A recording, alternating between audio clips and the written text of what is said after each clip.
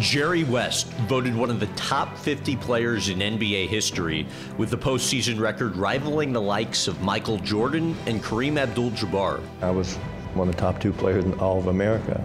Nicknamed Mr. Clutch, the Hall of Famer played his entire 14-year career with the Lakers at a time when most people had no interest in the team. You actually are literally driving through the streets with the other Lakers players trying to recruit people to come to games. We were almost like pioneers, to be honest with you. Spending more than 40 years with Los Angeles, starting as a player and eventually taking over as GM, West is credited for building the dynasty that dominated the 80s. Magic Johnson. I loved him, and today he and I are still good friends. West remains devoted to the game. We have the most fun team in the league to watch.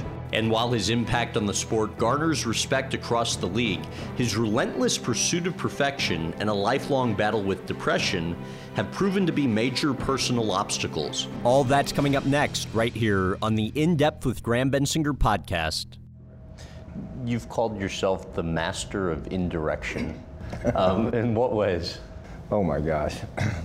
It's like, I guess probably, you know, I am a creature of habit, okay? If there is a wreck on a freeway and it's going to take 2 hours to get there, and say it was game day, I don't care if I got there at the last minute. I was going that way. Really? I'm very superstitious, very.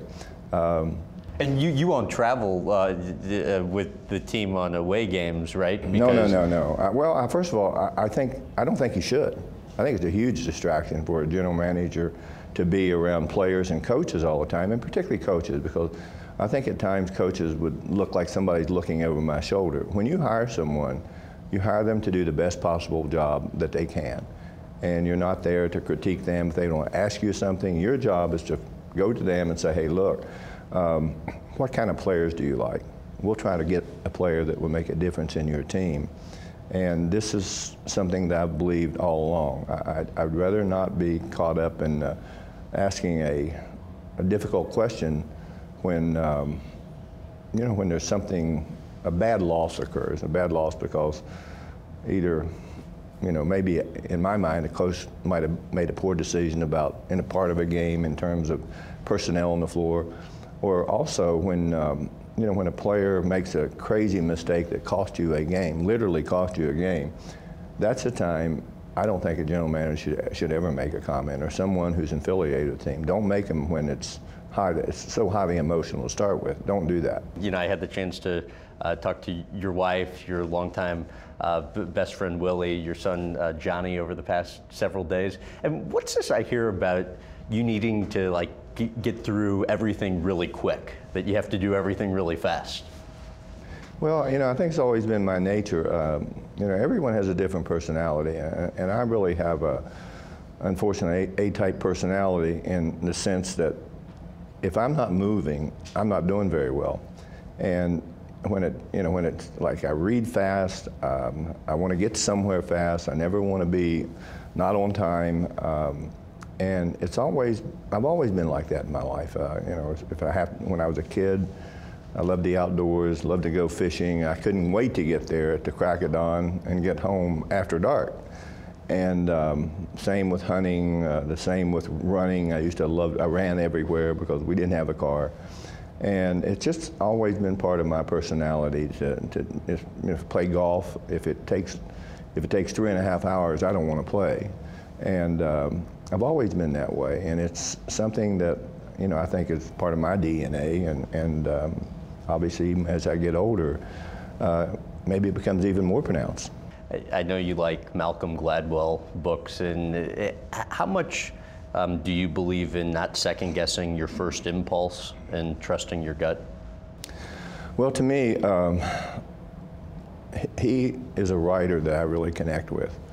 And one of his books, he talks really about people who make decisions very quickly. And to me, it's about processing information. I know what I like, and I pretty much know what I don't like. I know what kind of players I like. I know what kind of players that I would prefer to have on our team. And these are the things that have driven me in my basketball career. Even as a player, I knew the kind of players I liked to play with. And because you don't always get to play with those players because of the draft and personnel that's been there. If you come in as a rookie and say your career is moving along, I know the kind of players I like to play with. I like to play with players that are serious players, that go out there every night and compete every night. And I also like unselfish players.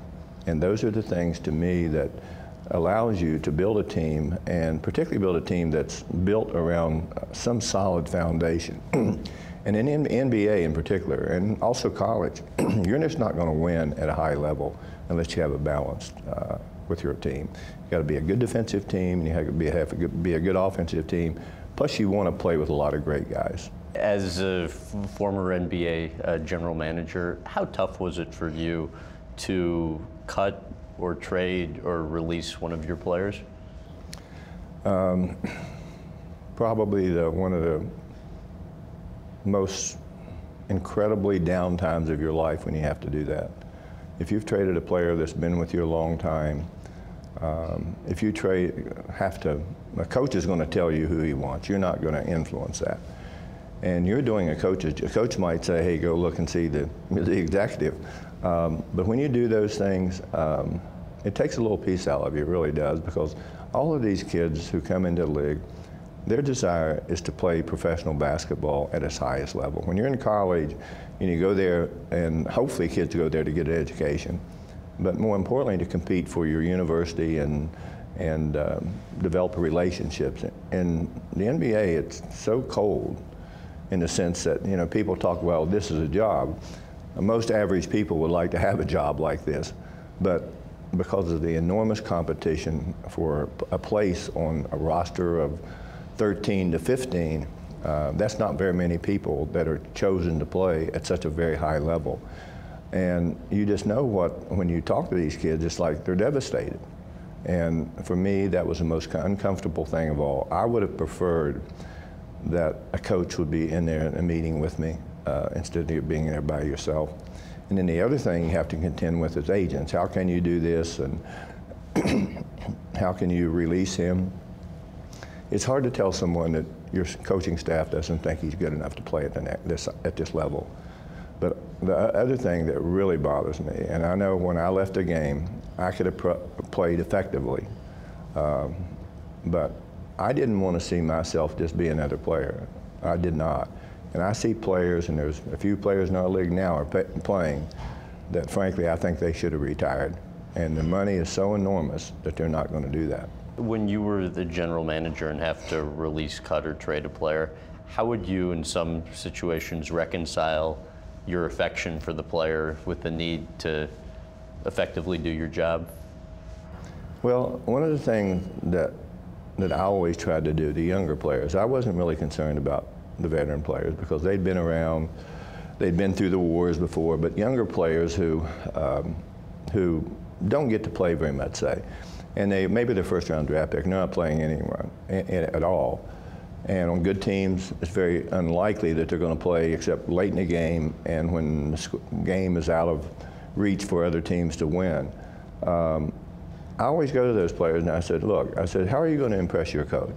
I said, you're going to impress him by going to practice every day, and whoever you're playing against, you have to show that player, and you have, more importantly, you have to prove to the coach that you can compete against him successfully. I said, that's your biggest way to make an impression on the coach. It's also unfortunate that someday you might take his job and he might be a great friend of yours. But that's what this is all about. The strongest survive. And I think all sports are about that. If you can't compete at a high level, and the one thing that is a killer in sports, when you're at your very best mentally, when you know every nuance of the game, there's one thing that you don't defeat, and that's time. And you can see the deterioration of athletes who want to play at the same level. I think as you go along later in your career, you have to adjust your game. You have to make... What was that like for you? Well, you know, for me, a new coach suggested to me, he said, instead of, you know, scoring 25 or averaging 25 or 30 a game, he said, I want you to lead the league in assists. I led the league in assists. But I think it takes the right coach and the right temperament of player to be able to subtly read the message that maybe you can't do those things as well as you used to do. But having said that, I didn't think I was a very good player then because I just felt I didn't have the physical edge that I felt I had before, and but I had, in the eyes of most people in the league, a great year. I led the league in scoring, averaged almost 26 points a game, and I didn't think I was very good. But I was a huge critic of myself. I mean, after every game, it's probably why I don't sleep very well, never slept very well. I'm very critical of everything that I do as an executive, making suggestions to ownership, as an executive, making decisions where you trade players because you think you can do better with another player. But at the end of the day, I think how I judge myself, I was much too critical for myself, much too critical. But I'm a traditionalist. I believe you do everything at the highest level that you can. You push yourself. You don't retreat. You go forward. And the one thing that won't let you do that in sports is age. You apparently, when you were playing, got so caught up in winning that you wouldn't even actually enjoy it when you did win. Explain why. Well, as I say, we're all wired differently. I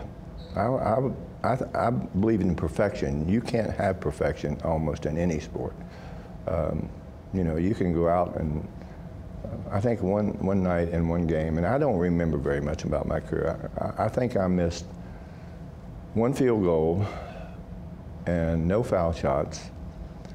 I had 14 rebounds and 12 assists, like 40 points. And after the game, I said to myself, I can't believe I missed this driving layup. And yet you walk out and say, my God, this was almost as good as it can get, but still in my own mind, I didn't think that it was necessarily a great game because I had numbers. We won, and that was the most important thing. But again, I analyzed everything that I did, horribly critical of myself, horribly. When I was speaking to your son Johnny the other day on the phone, I mean, he just reiterated that you know, that you are a perfectionist, that nothing is really ever good enough. You're never fully satisfied. How true is that? Very true. And again, I think that's a part of the competitive nature of people. I'm always winning championships in Los Angeles, and we won a number there, and I left a team that won 2 more after I left. It really was no changes in the team. I think the thing that I learned was just when the season was over, how can we get better? I really believe that that's what kept me going, the desire to have a perfect team or something that could be near perfect, knowing full well that wasn't going to happen. You wrote in your book, quote, "My worst trait by far is that I expect everyone to care as much as I do about everything, and it is both terrible and unfair." Explain why you think that. Well, it is unfair because, again, as I say, when you're your own biggest critic, you're never going to be satisfied with yourself. I think growing up in a real small community, one of the things that you see, everyone has the same, okay? No one is, some have less, and the ones that have more don't have very much. And I think it probably comes from, you know, watching people struggle to feed their families, to try to do the best they can for their children. And I know that with me, the things that always drove me, I wanted to catch the biggest fish. I wanted to be the fastest guy in school, which I was. I wanted to be able to jump higher than anyone in school, and I was. It was just part of my DNA. I don't believe, I think if you hold yourself at a lesser esteem, then it's not going to work in getting to the top of the mountain. What about winning gold at the Olympics makes it the single biggest thrill of your career? Oh my gosh, it was like, my God, I get a chance to represent my country. And I think that was, at that point in time, there were so many things going on in the world that were political, you know, the Cold War, threat of nuclear war, our relationships with Russia, you know, the things that had happened, the Korean War was over, and I had a brother killed in Korea. And I'd often felt that I wish he could have seen me play, but seen me play and represent our country. But it was, at that point in time, only 2 players got up and received a gold medal for your team. As great Oscar Robertson, a great friend of mine even today. We got up there and received that gold medal, and I know that the country was different. I know people were different. And the nationalism was incredible in this country then. It's not that way anymore. And for an amateur team to go over there and win the gold medal, and I think we got won by an average of like 41.5 points a game. And we didn't play our players very long. Obviously the Europeans have gotten better, but it was, I can't tell you how thrilling that was for me. It was the single greatest moment of my basketball career, the single greatest. What was so moving to you at those Olympic Games about standing there and listening to the national anthem being sung?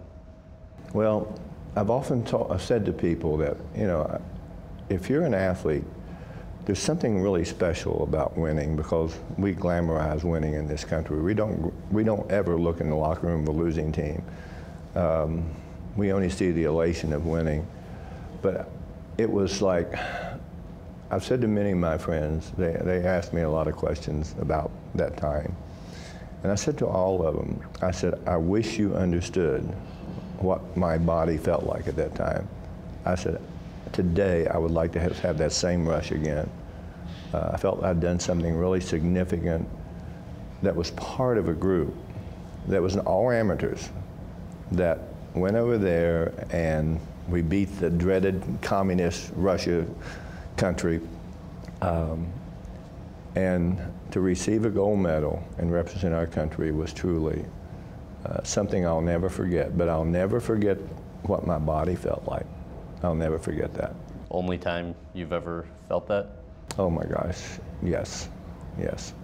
So you end up, you know, winning gold in the Olympics, and obviously you joined the Lakers, and much different time for the Los Angeles Lakers then than now, because you actually at one point are literally driving through the streets with the other Lakers players trying to recruit people to come to games. Well, it was, you know, it's not, you know, now you go to games and, you know, we were almost like pioneers, to be honest with you. The first team on the West Coast. In Los Angeles, we had the Dodgers and the Rams, Dodgers were moved into the Coliseum, which is, you know, about a 250-foot home run. They had a big screen out there. And the Rams were drawing 100,000 people a game.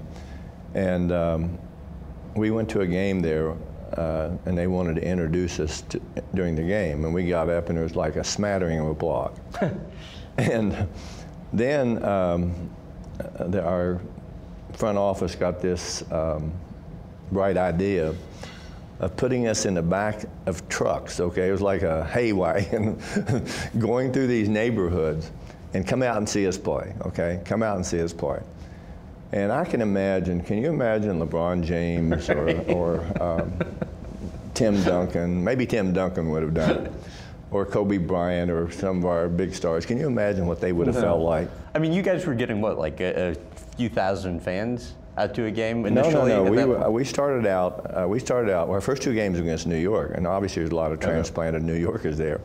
First night there, I think we had like 4,800 people, and it was Friday and a Saturday night, and the next night we had 4,200 people. And I said to myself, you know, we were a very popular team in West Virginia. Wherever we went, it was a sellout. And I said, I don't understand this at all. I said, this, you know, but you really don't pay attention to fans. You pay attention to competition. But I said to myself, we got a long way to go. In the old sports arena, they had right up there in the end zone, had a counter up there. So every time someone came through the turnstile, you know, you could start with 1 if you wanted to. And it was pretty easy to go up there and count to 4,800. You said, maybe we're going to have a little more we thought.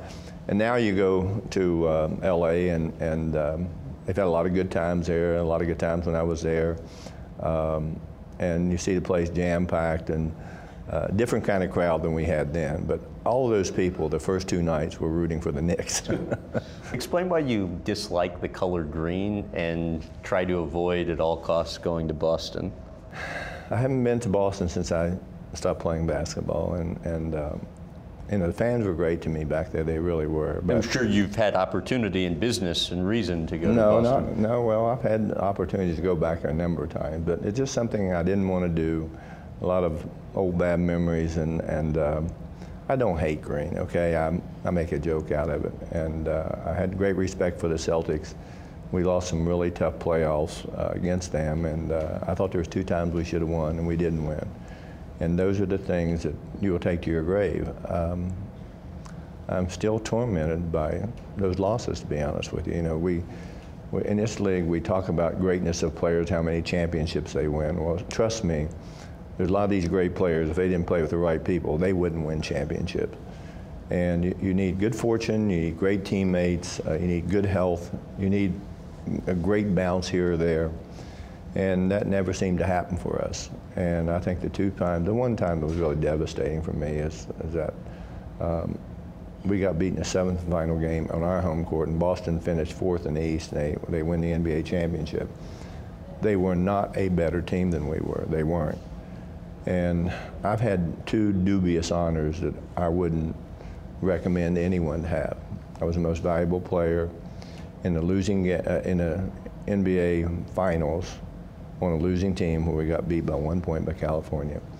And I was the most valuable player in a 7-game loss in a series against the Celtics. I don't know of any other player that's ever had that honor, and it's not an honor. What do you remember from that? Oh, just how stupid it was that I would receive that and I wasn't part of the winning team. It was not, didn't seem right.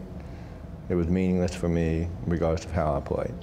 You mentioned you're still tormented by some of the losses. Your Lakers lost 6 times to the Boston Celtics in the 1960s in the finals. What was that like? Well, you know, for me, as I say, I'm very reflective. I honestly wanted to quit. I didn't want to, and I was in the prime of my career, and I didn't want to play anymore. It was just too painful to go through summers, and obviously the fans had started to rally around us, and I really felt we had let the city down, our fans down, but more importantly, in the locker room, it was like the lowest ebb that you could possibly have in your life.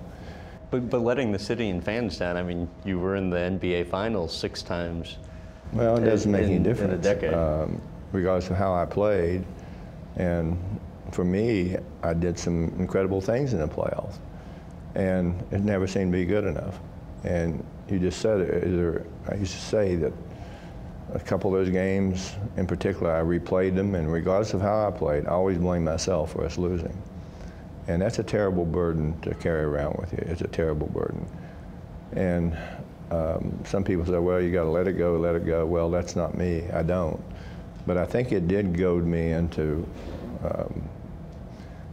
after thinking about it, going from where I didn't want to play, and I was, again, at the height of my career, to maybe goading me into, you know, we can do better, we can do better.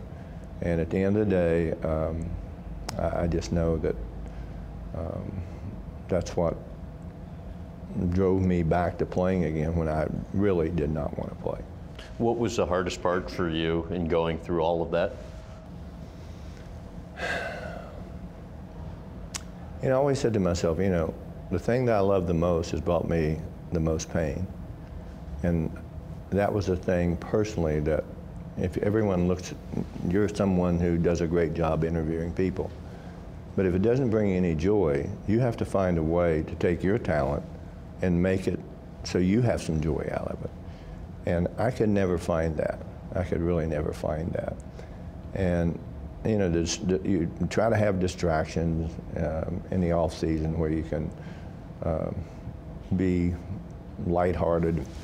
And I've never been a person who, I'm not a partier, not much of a drinker at all, not much of a socializer. And I was just so immersed in a sport that I loved, and that was my life. that I never really got to a point where I had appreciation for the opportunity to play in the league and to represent a team, one team, and only one team. I think that was the greatest sense of accomplishment I felt. And it was just, we sit here and talking about it, I can almost relive those times, to be honest with you, because I've always shielded them very carefully and not elaborate so much on how I really felt. Magic Johnson, what about him makes him one of the greatest leaders you've ever been around? Well, you know, he played the game with a flair, okay? But if you also looked who he played with, he had, you know, talk about centers, Abdul-Jabbar was incredible. He does not get enough credit for being one of the all-time great players.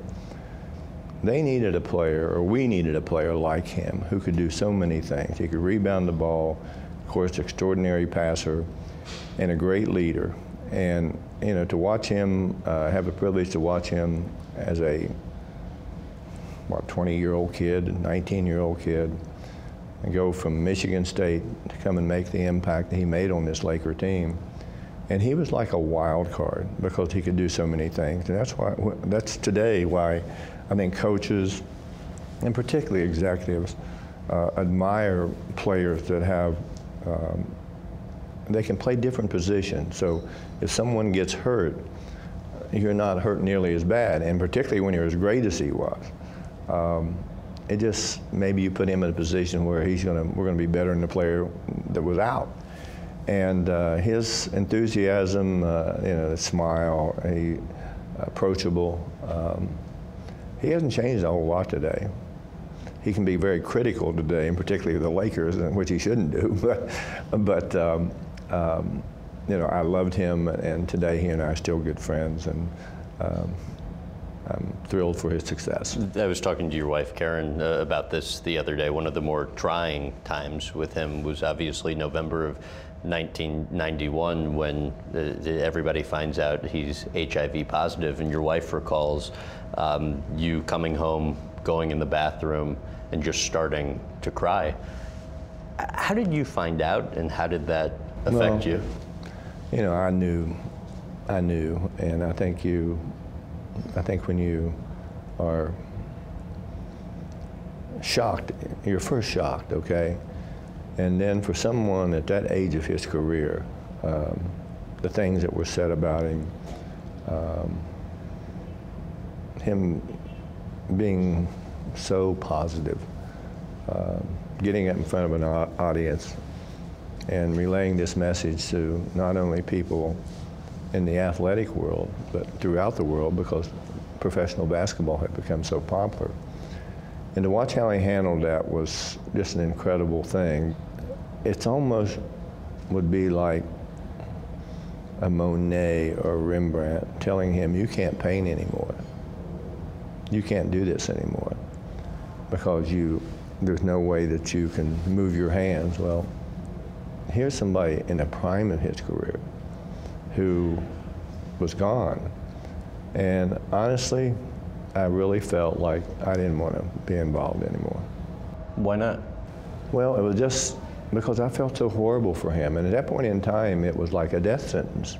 You know, no one knew what in the world was going on. There's a lot of research. And you know, he had the finest doctors. And when I see him today, I think to myself, my God, I remember back to that day. Of course, he had hair then. And I remember back to that day and walking out of that place and just feeling so despondent that really didn't know how to react to it. And then you sit there with it and you go in the office, you don't feel the same enthusiasm. And the same enthusiasm wasn't based upon us not having as great a team. But the enthusiasm that wasn't there was because how I felt for him. But you know, once you get through that, as I say, I've always been competitive. And I knew if we worked hard enough, if we did the right things, that we were going to be very competitive again. Everyone had written us off, everyone. But I think working with our owner, Jerry Buss, I said, we can do this and we will do it again. But having lived through that, it's not something that that I'll ever forget. Your son and your wife, when I asked each of them what their favorite memories were from your career, both immediately said the offseason in which you acquired Kobe Bryant and Shaquille O'Neal. How does that rank for you? Well, it would be like, I guess, a poverty-stricken family wakes up one morning and all of a sudden, overnight, they become the wealthiest couple in the world. It was like one of the most elated periods in my life when we signed Shaquille O'Neal, because I worked so hard in doing that, establishing a relationship with him over the phone. Okay. And we had we had just developed a great rapport. And what was involved with that? Well, it was, it wasn't always about basketball. It wasn't always about basketball. And, I like to kid, I like to have fun with people. I don't take myself seriously. I never have. I couldn't do that. And even today, when I see him, it's like, oh my God, here's one of my really big kids, okay? But I also told our owner that night, I said, look, I think we got the best player in the draft, and an 18-year-old kid, actually 17. And we could not sign him to a contract for about 3 months because he's only 17 years old. And people always ask about that. Well, it wasn't in vogue to draft these young kids. It was not in vogue. And it took a lot to get him, a lot of hard work. And I remember after that was done and the draft was done, I had to go in a hospital for 3 days. I was just emotionally spent and exhausted. Because of how hard you were working to get just, Kobe and Shaquille? Again, I don't sleep, okay? It was one day to me, I went to see the doctor, and he said, the day after that, he said, we're going to have to put you in a hospital. And I was there for 3 days, and I mean, I was absolutely listless. I have no energy at all, and again, I've always been a high energy person. But that was the start of another great run for the Lakers, and two of the greatest players that we've had. How close did you and Kobe become? First 2 or 3 years were very close. As I say, I've always paid attention to younger players, and I think he in particular, my kids, drove him around Los Angeles, and he didn't have a car, and he's 17 years old, so it's pretty funny to think a kid that we thought was the #1 pick. I thought he was the #1 pick in the draft, and our staff thought he was the #1 pick in the draft. And to watch my kids drive him around, I thought this was pretty funny. Why do you think it was so difficult for Kobe and Shaquille to coexist? Good question. I've often thought that if you watch teams, let's say somebody has a great player and he's a little bit older, and you've got this young, up-and-coming star, and all of a sudden that young, up-and-coming star, you start to look at him as being the equal of the other player in terms of ability, not in size, but ability. And I think that Kobe Bryant played every game like he didn't like anyone he played against, which I loved.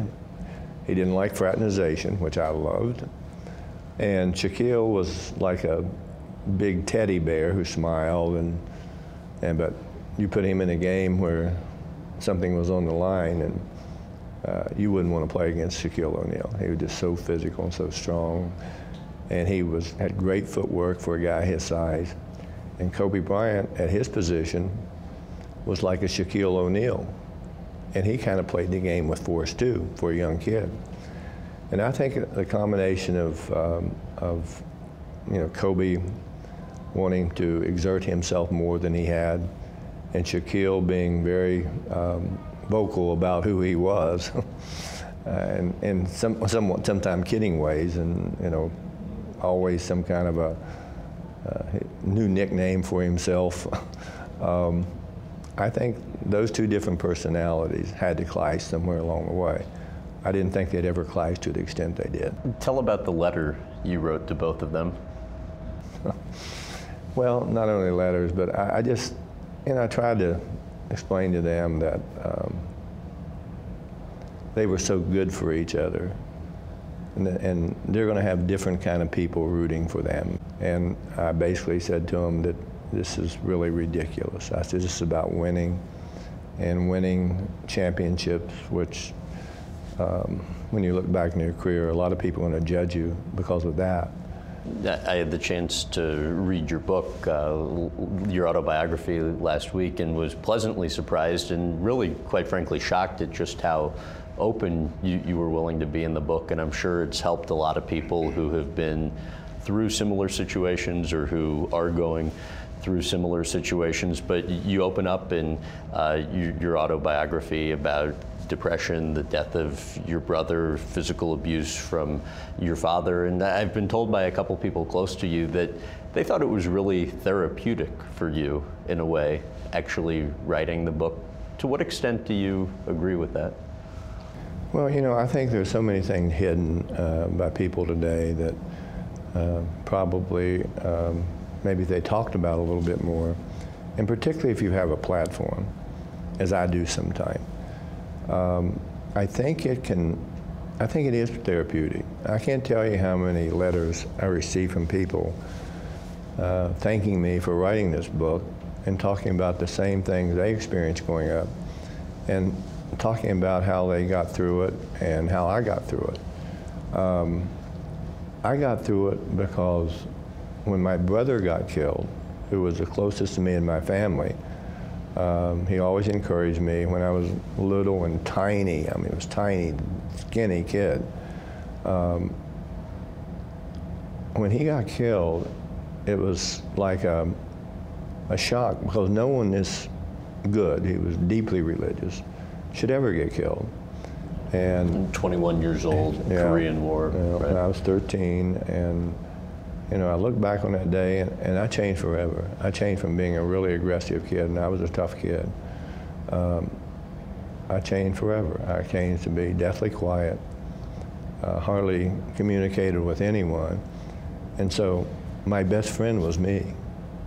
And at that age, you know, if I'd had a friend to be able to, that maybe had similar experiences in your life, I might have had the ability to maybe lessen this burden on myself that really became a burden.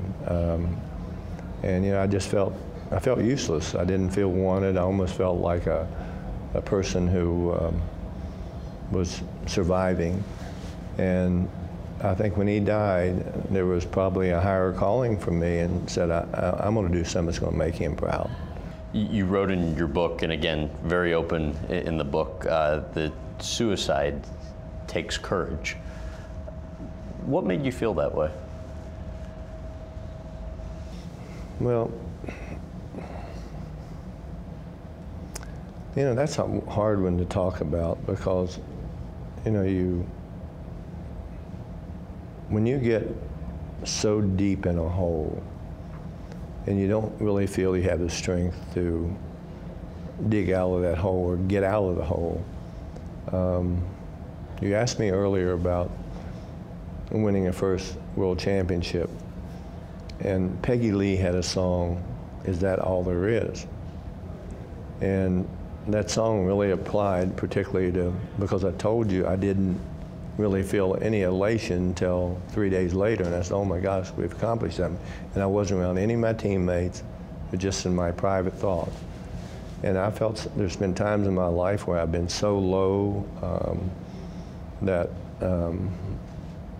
you know, is it worth it to feel this bad all the time? But I've had some success in dealing with that. How would you deal with it? Well, you know, I think that I read a lot, and I try to read a lot on people who've had extraordinary lives, been extraordinary leaders, and some of the battles they've gone through was the same thing. And, you know, what can go to them on more hard work, more competition, and also maybe trying to find a little silver lining in some of the things that you've done pretty well in your life. And again, I've never equated success. A lot of people in our country, which I think is terrible, equate success with people who have enormous wealth. You know, I wasn't one of those players who, we didn't make very much money. I guess many ways, I think the best successes in terms of winning became as an executive.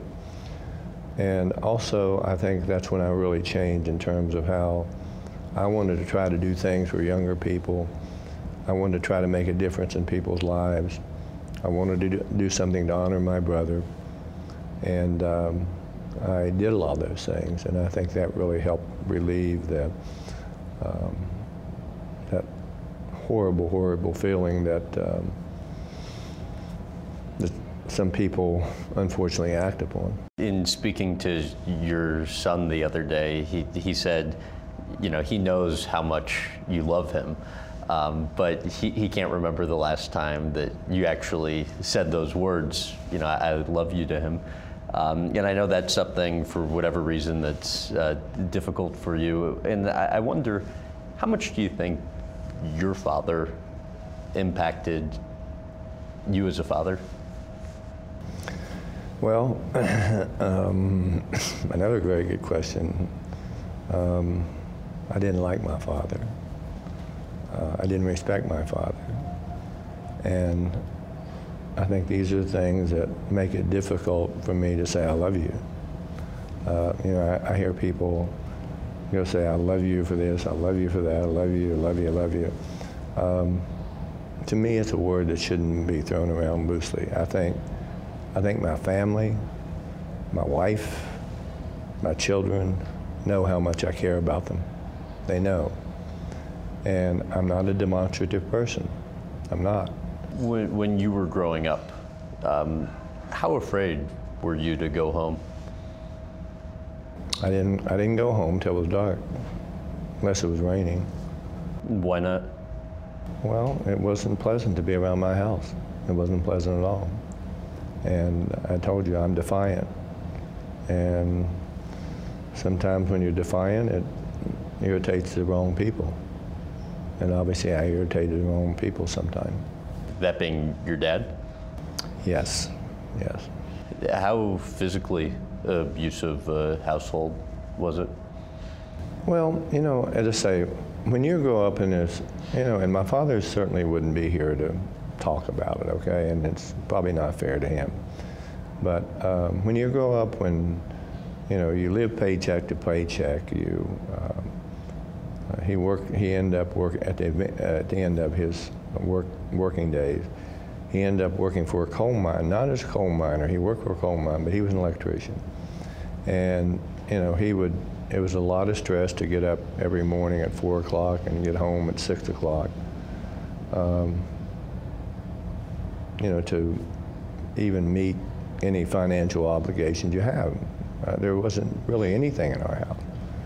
And yet, you know, no one didn't go, didn't starve. But, you know, I think the things that, when you have an imagination and maybe when you dream things that you want to happen, never happen, it becomes difficult, it becomes very difficult. And I know that there were times I was probably didn't want to eat the same thing for 5 days. And I wouldn't do it, and that's when the defiance came in. I'm not doing it. That's when the problem came. So it wasn't all him, it was me too. But I think my father didn't have a high school education. He didn't really have an education. My father was brilliant. I believe you had 6 siblings, or one of... Well, there were 3 boys and 3 girls. And there were 23 years separating the oldest and youngest. You were the second youngest, and you, I think, really bared the brunt of the abuse. But how bad did it get at times? Well, honestly, I really didn't want to come home those times. I didn't want to be there. And yet, you know, where did I have to go? I didn't have anywhere to go. So that's why I spent all my time in the outdoors and basketball. Particularly after my brother was killed in Korea, it became my greatest love in life. The outdoors and the activity was kind of the escape? It was an escape, and probably the worst times when, you know, when it was snowing back there and you really couldn't go out. It was like, I almost felt trapped. your late brother, his passing, 21 years old, killed in action in the Korean War. What was it like for you going back to Korea to see where he fell, having that opportunity? It's a very, very chilling feeling. And we went to the area where my brother was killed, and it was like one of the most chilling experiences I've ever had in my life. The memories going back to when he said his last goodbye to us, to the return of his coffin with his body in it, the burial of him, all of those things came back in abundance. And I'll never forget when they brought his casket home to West Virginia. It was in our house. I'll never forget that day. I'll never forget that day. It was almost like a stroll down memory lane, and memory lane wasn't very pleasant.